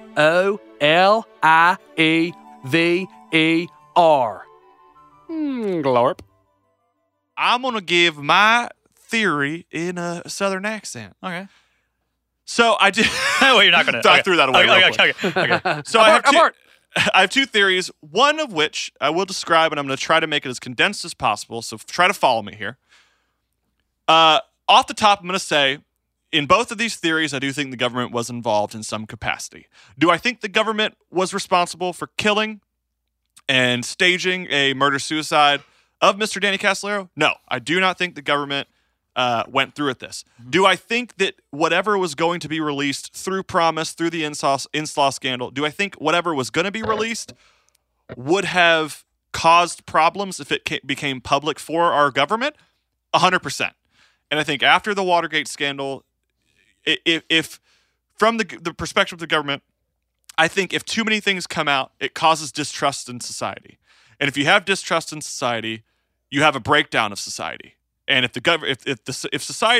half of society doesn't trust the government, it's fine because they don't have enough probable cause. They just have to assume they don't trust the government. So I think whatever Casolaro had, if it was that suitcase, either the person who killed him took it or the government took it. I do not think they killed him. So for the record, I will say that. I do not think the government was involved in his murder-suicide. However... Are you saying that because you don't want to die? Or no, I'm saying that because I truly believe that that's not what happened. Okay. I do believe one theory that it was a suicide. I think it was a staged suicide. And the reason I say this is because to go back on what Taylor talked about, Casolaro came from a family of 6. His father was a successful gynecologist. His brother was a successful physician. His sister was successful. He was the one in the family, the black sheep, which he referred to himself as multiple times. He was the black sheep of the family. He was trying to kind of find his way. He worked at a computer company for a while, is what Taylor said, and then he became a journalist. He worked at a company for a while, got fired when a new owner came in. He was down on his luck. He wrote a book that no one gave a fuck about. And as an author, you want to find success. You want to be remembered. You want to write something that moves people and changes the way people think. So I think the moment that Casolaro, when he was a journalist, he did investigate Watergate, as Taylor said. He saw a different perspective. When he found out about Inslaw and how crazy this is, and when he started getting sources, he's like, holy shit, this is my moment. This is it. This is my magnum opus. This is what's going to get me somewhere. And I think after 2 years, it became a lot. He was in too deep. He was meeting with people who were murderers. They were illegal arms dealers. They were bad dudes. I mean, there's even a report that years after, one of the specific people robbed a bank, who was one of his sources in the case. Yeah, this was Nichols, correct? Yes, it was Nichols. Yeah, weird. A lot of reports of like Nichols previously being like a bad dude, bad blood guy, but it's like, he's got the info. We gotta go with him. And keep in mind, no one knows how this guy makes a living. No, so nothing at all. That should just tell you right now, he's making money doing illegal shit. Obviously. And in Casolaro's notes, Casolaro stated that he heard from people that Nichols has killed people, but he has a clean slate. No criminal record at all. Okay. Clean slate. Like James Bond or some shit. Yeah. So all that condensed down, with all that being said, I think that Casolaro went, he had this idea in his mind. He said, how am I going to be remembered as an author? I'm going to leave this case open.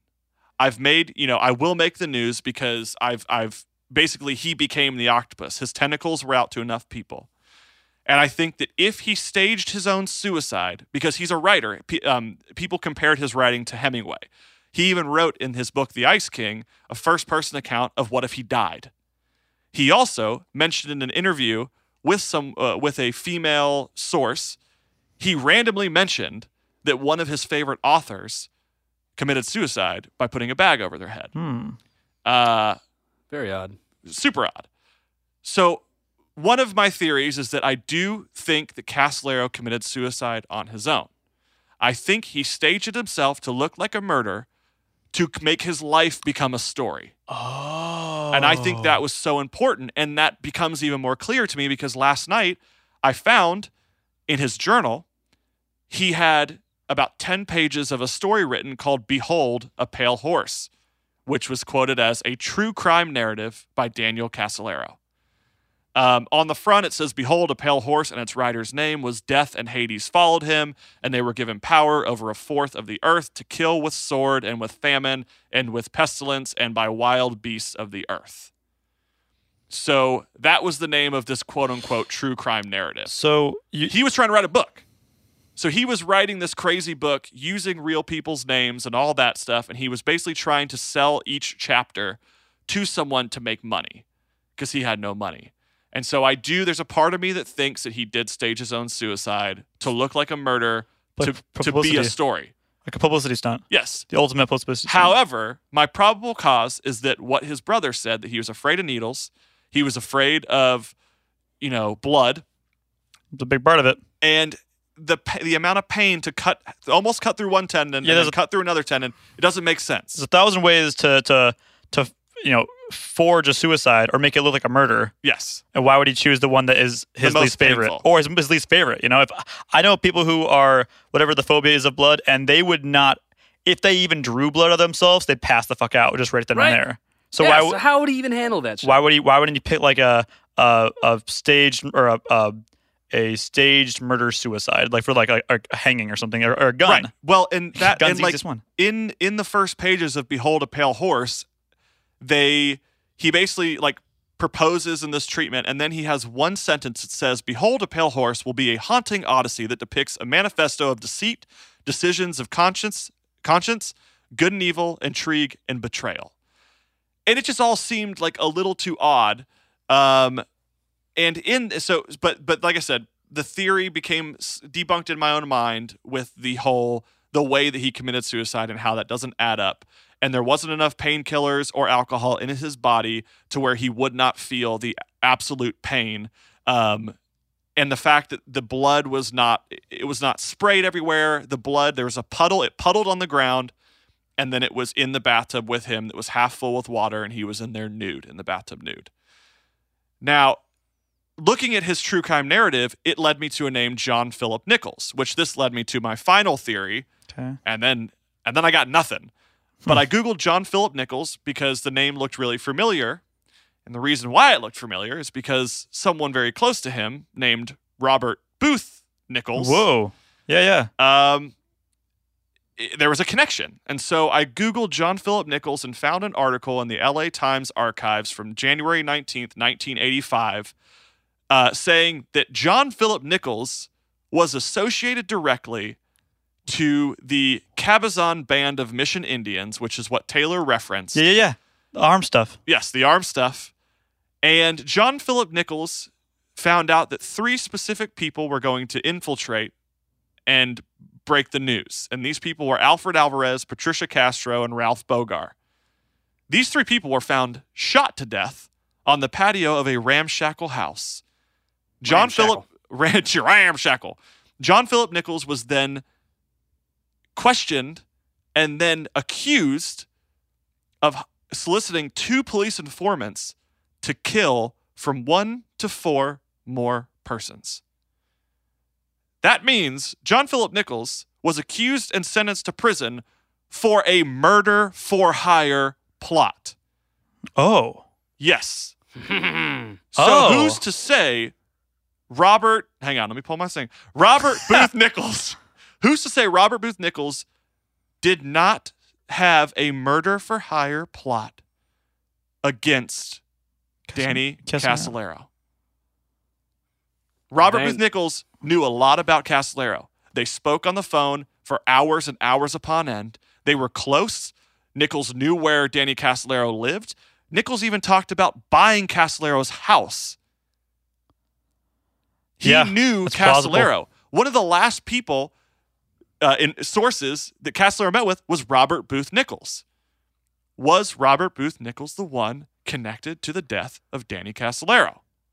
I find that to be very probable. And what's even weirder to me is that he was introduced to Danny by the Hamiltons themselves. Exactly. Is it possible that the whole investigation / slight uncovering of this octopus thing was a cover in itself to cover their tracks? Maybe the government didn't even fucking steal the shit. Maybe it had to look like a theft from the government for them to do some kind of money transaction. Money is somehow up in the air, keep something in the court systems for some fucking reason. And Nichols is the guy on the inside who's going to do people's dirty work. Hamiltons know this. Yep. They hire him to trail fucking Danny Casolaro, spoon feed him some info just long enough to accomplish whatever they needed. And then when it gets too close, boom. And nip him at the bud. And that's brilliant, Taylor, because what if all this, it's what we talked about with CERN and the LHC. It's what we talked about Bohemian Grove. It's what we've talked about. It's all about the power of illusion, the power of distraction. Yeah, people somehow able to set up these cogwheels and see somehow like a chain of movements that's going to happen on down the line, and they can fucking defeat us in chess, 10 moves ahead. They can see what we're going to do 10 moves ahead somehow. They probe this. They know that one of 5 things is going to happen, which is going to motivate this, motivate these other things, and then somehow get what they want. Yep, 100%. And that's like all eyes were off this case. It was like the ultimate illusion because the only eyes on the case were Castellero. Yeah, he was literally interviewing everybody. He had notes of numbers and names and hotels and all of this. The victim. He became the scapegoat to the Hamiltons, essentially. Yes. Fuck, dude, that makes a lot of sense. It's crazy, but the whole point of this episode, the whole point of the story is that it's not that we're trying to solve the case. It's not that we're investigators. We're not trying to come to any conclusion. We're not coming to any conclusion. But the point here with the podcast, with our hypotheticals, is that life is like a game of telephone. Mm-hmm. There are fabrications, whether they're purposeful, intentional, or not. Fabrications happen in a story. Things change over the course of time. We've seen it with Netflix documentaries. We've seen it with Making a Murderer. We've seen it with The Staircase. We've seen it with Evil Genius. Things change over time because more people come out and they provide pieces of information that were given. And like I said, our source had given. God, I had another stroke there. All of this information was given to the police. This is not illegal information. This is not information. This was turned over to the police. These are police reports that I have. These are it adds to the oddity that like the police had this information from the actual eyewitness account, right. Yet all the official reports have all these other so-called facts that don't seem to really have existed. Exactly. Now, are they straight up lies? Are they just fabrications? Things to try and like make a crime scene appear out of nowhere that they're like, fuck, we destroyed this crime scene. We suck as police. We got to go ahead and piece something together. Make it seem like he was drunk and had Vicodin in his system. Right. It's all about that, but it's also about the period of time. I mean, Promise was said to be sold to Iran. As the police, as the FBI, as the government, if you open up Castellero's, even if he had one folder there, which I don't believe, if he had one folder there and you open up and you see the word promise scribbled all over the place, the last thing you want to do is for this to become public. You want it to become true. You want it to become as quietly public as possible, for the reason being you don't want people to start questioning what you're doing. And Iran and Iraq, we were having major problems with them in the 90s through the early 2000s. Whole Middle Eastern War. Yeah. I mean, it was a big deal. And after Watergate had happened, that scandal made people question our own government. So it's not like the last thing you want is journalist murder, suicide. And it did get picked up. I mean, we have scans, we have images from different magazines, articles, but it died very quickly. I mean, it probably lasted about a year. Unsolved Mystery aired it in 93. And then it was done. And that's it. Yeah, I think they even did a second episode of it, too. A couple of years later. They reopened the case. I know they reopened the case, I think, in 95. And they got nowhere. They were like, unfortunately, there's not enough evidence we found. I was telling Taylor that I feel like because Castellero was a writer, because his writing was very weird and first person, very artsy, I feel like he would have been the guy that hid notes in his documents that if you took it, you could connect the dots. I'm sure. But no one wanted to. Why would police want to connect the dots? No. And why would the people, his sources, why would they want to continue the investigation? And why would journalists want to? Because a journalist was killed. If the guy and the head of this investigation is, he's spearheading all this info, he gets killed. It's like, okay. You don't want any affiliation with it. I'm bowing out. But that's like, like Taylor and I were talking about the idea of like, as a person though, like I know you get adrenaline rushes from being in danger and shit like that. I mean, I ride roller coasters, right? My heart pounds. I know I'm in danger, but I have a great time. Like, when you talk to your first source, okay, the Hamiltons hook him up with the first source. How does that fucking call go? Like, hey, this is Danny Castellero. Oh, hi. My name's Ron Conchuto. I'm an arms dealer, and I worked on Inslaw, and I know some crazy shit that's probably going to get you killed. And I got drugs. And I got mad drugs. Instantly, he becomes a dangerous person, and his adrenaline goes up. Like, it's an adrenaline rush, and he thinks he's like... So the guy in True Lies, the guy who pees himself? Yeah. He wants to be this bad guy, but when you get down to it, you can ultimately get yourself killed. But for 2 years, dealing with these, like, ultra criminals...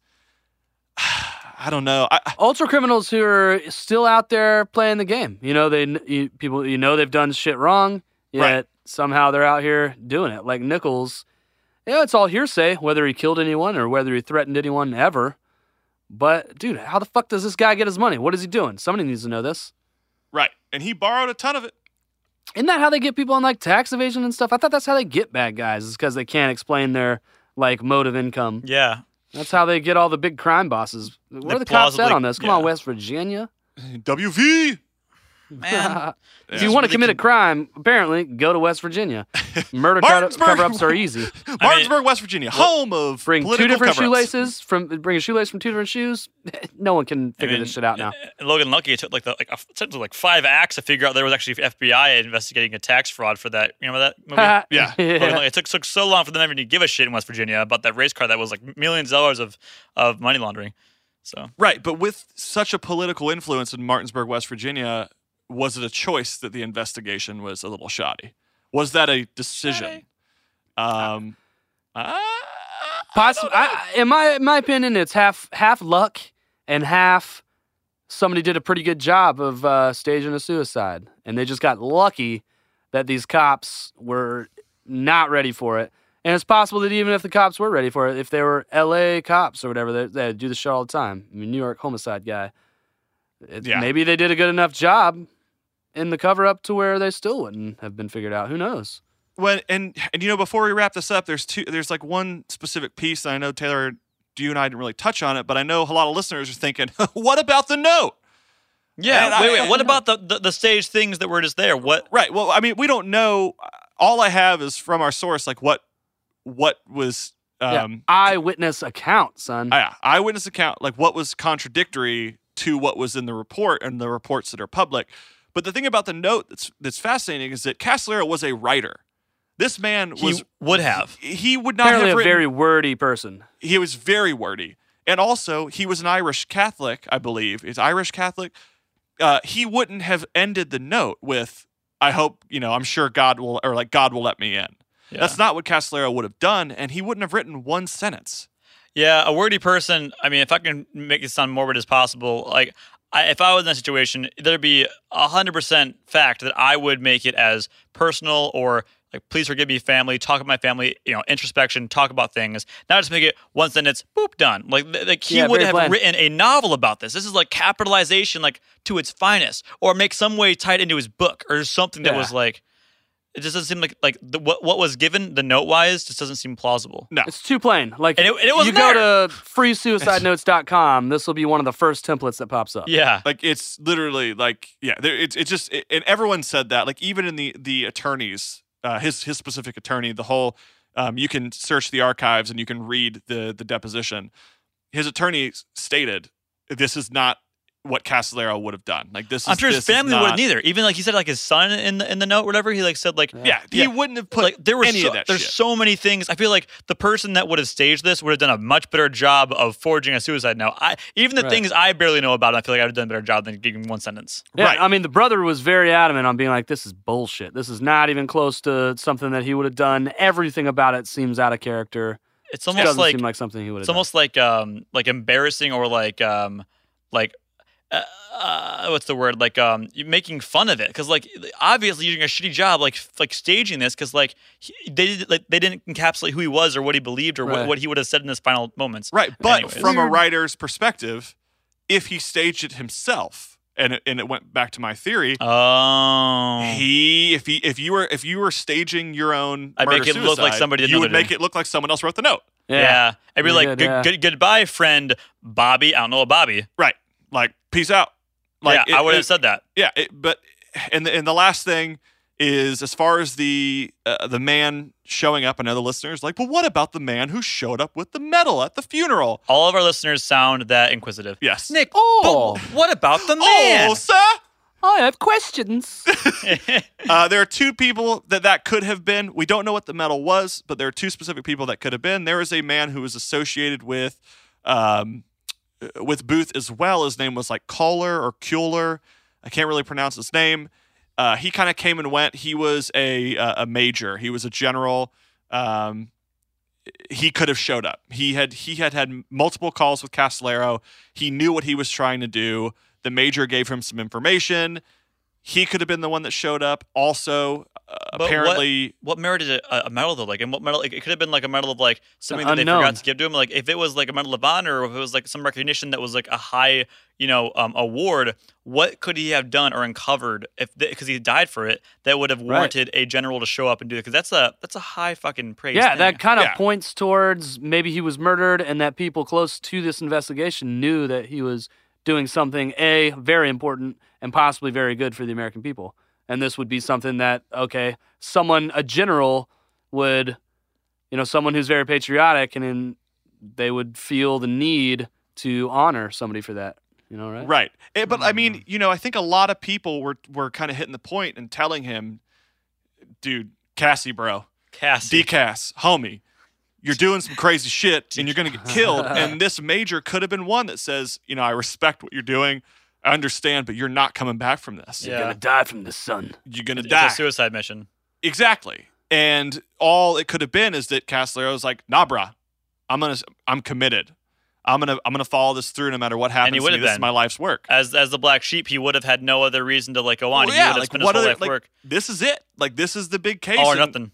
And the idea, like, if someone told you you're going to die, you'd be like, all right, come on. Like, I know I'm into some crazy shit, but let's be honest here. Yeah. Who knows? Ain't nobody going to kill me. I know. I'm invincible, dog. Just going to the hotel. Just going to the Pizza Hut. I'm just going to that Pizza Hut. You know what's kind of funny about this whole thing is that he seemed shockingly cavalier about the whole thing. If I was getting murder threats, if I thought that I was into some high shit, if I was talking to drug dealers and arms people and I was involved in the government, I feel like I would have, in my opinion, a target on my back. Yeah, he's walking into some Sheraton hotel, walking up NBD, going to get Pizza Hut, talking to his neighbors about this stuff. Yo, dog, I'm talking about all this crazy shit. Right. And this guy's got balls of steel. I'd be like even I'm on this podcast talking about it, and I'm worried about. Yeah. Johnny's wearing a bulletproof vest right now. I'm wearing a bulletproof vest. I'm wearing a full mesh armor just in case there's a shark attack. I'm freaked out. Yeah. Well, I would say, to be an investigator, one of the things that you have to have, I would imagine, is the ability to talk to people and talk to anyone and just start striking up conversations with everyone. You just start talking to people while you're having a beer or whatever, and that turns into major intel. Like, but he was cavalier about it. Like, he didn't even. Taylor, that's how. Didn't think he was going to get. That's killed, how. I guess. That's how he met the major who gave him information. Is he was meeting a woman at a bar, and he struck up conversation with this major, and that guy ended up being a source for him. And NBD just striking up a conversation with a. Yeah, but that's what you do as a journalist. But like, as far as having balls of steel, I go back to the Zodiac case, and he was so obsessed, the guy who was writing the article, even after he was kicked off, because he was so obsessed, they kicked him off the story and the investigation. He had honed in, it's this guy. This is the guy, this is the Zodiac killer, this is him. He went by himself to this dude's house, okay? By himself to a guy that probably killed about 40 people. That's a lot of people. It's a lot of head. Yeah. And went alone. And like, I think when you reach a point where you're so obsessed after 2 years, I think there's this sort of invincibility that takes over. You've survived this long, and you are either the make or break for the situation. You either think you're the shit and you can't die, or you're invincible and you're unright. Right. Yeah, and you're the only guy who's got the information to solve this fucking puzzle anyways, so no one's going to listen to you. You just got to do it. That's true. Right. And speaking of information to solve the puzzle, guys, that's what we've given you. Where we hope we've given you today is that we've empowered you with a semi-informative podcast, a semi-informative episode to empower you to do more investigations and let us know what you think. What do you think happened? Send us your theories. If you got a hypothetical you want us to talk about or a thought you'd like us to share or think about, great news. You can shoot us an email at highbrowthoughts@gmail.com. And who knows? Maybe we'll bring it back up and we'll talk about your hypothetical. This was essentially a correlation of somebody sending us an email exactly. of a source. Yeah, we'll quote you. We'll send us some cool shit to talk about. Send us cool shit. Not like we don't have enough, because I know you guys have way more than we need. So much stuff. But if you guys want something specifically, let us know. Send us emails. Tell us what you want to receive in a surprise box from the High Bros with our logo on it. Fuck yeah, dude. Tell us what weird items would be cool. Or we'll shock your friends. Tell us something to send to one of your friends, and we'll do a surprise send you mystery boxes. Also, make sure to head over to the Facebooks and give us a like at facebook.com/highbrotheticalthinking for more content throughout the week. Videos, cool stuff. And you know what? Since this felt like a big episode to us, I'm going to go ahead and announce it right now. You're announcing it? We're going to announce it. Guys, we're going to be in Orlando in August. August 10th and 11th. Fuck yeah. We're going to have a booth at the Walker Stalker Con. It's a hypothetical booth. Fuck yeah. Come on by. We're going to have a little fun spin wheel. You can win some real cool shit that we're not going to talk about yet. Fuck yeah. We're going to have a shirt design to sell that you can only get at the Walker Soccer Con in Orlando. Boy. And we're going to have what we're calling and still figuring out a Hybro Chamber to which you can step inside. We'll be giving you a hypothetical, and you know what? You can talk about it for 2 minutes, and you'll be featured on an episode of Hypothetical Thinking. So if you live in Orlando or are planning on traveling down to the con, come check us out. Say hello. We'll be there. And it's going to be a good time. Yeah, give us high fives because we're good at it. High fives. We're very good at high fives. It's all in the elbow. A lot of people there. It is. It's all about the eye contact in the elbow. We're going to do a lot of stuff down there. We're really stoked about it. A lot of people are going to be there. And I am just so excited to do something live, essentially, in front of people. And I know some people that are going to be there, that they're going to be fucking stoked to even be a part of this whole entire situation. Let alone my dad, who's on the other podcast. It's an anonymous person. The more and more we talk about Kevin Beckford, Danny Coughlin, people that we know that are invested in this podcast, the more cool it's going to be. It's so much more inclusive and like encompassing of people than they want to be a part of it. I'm sorry, I'm getting so everything into that this. Johnny said. I don't know what he said, but yes. It was a lot of words. I'm sorry, but I'm just so excited. I'm so excited. I wonder if Beckfar is going to be there. I hope so. Oh, we fucking better be, dude. Also, make sure, guys, if you're listening to on iTunes, Stitcher, YouTube, wherever the fuck you listening. What the fuck, dude? Make sure to go find that little 5-star, that thumbs up, and just give it a 5. High five that 5-star, because you know what? You're going to get us closer to reaching that top 100 spot. That might never happen because we're still sitting at 19 reviews, but there can be 20. If one of you just go give us a 5-star, type a nice little review that talks about the crazy shit we talked about, and you could be featured on our website in the quotes section. Well, I don't think you could. You probably will be. You definitely will be. Give us that 20th review, and I guarantee you, if you show up in Orlando, you'll get 20 high fives. 20 high fives from each of us. From each of us. That's 60 high fives, guys. Double high fives. That's 60 high fives. 120 high fives. We'll count it out. You can redeem those at any time. Yeah, that's true. Like once a day for 120 days. Yeah. Well, I mean, you'd have to come to us, but yeah, it's doable. It's doable. Also, make sure to check out our brand new highbrotheticalthinking.com. That's highbrotheticalthinking.com. We have so much stuff to plug. This outro gets longer and longer every time, but make sure to check out that website. We got some cool shit. We're gonna have a shop up soon. And guys, thanks for still listening. This is episode 16. It's crazy. Many more to come. We're super excited about it, and we can't wait to talk to you guys next week. Even though we can't actually hear you. I can hear them in your head, Johnny. Yeah, I can hear everybody in my head. Johnny. Well, let's not go that far, but that makes me feel good, guys. So without further ado, guys, I have been, hopefully will always be, if I don't get fired from this podcast, been one of your hosts, Nick Floyd. Ain't nothing you can do about it, people. I'm going to keep being me, just Taylor O. Nelson. As long as the government doesn't kill me, I'm going to remain Johnny Clark. And if I don't, you guys know, I didn't kill myself. The government did it. You best believe the last person to say that. Yeah, just don't have shoestrings, ashtrays, plastic bags, or razor blades near you, and we'll be able to figure it out. You guys know who I am. You know where I live. Any of those things are near you. Guys, I promise. Mystery will remain. I'm a good person. I'm a happy person. Nothing's going to happen. I swear to God, I'm saying if I die, it wasn't me.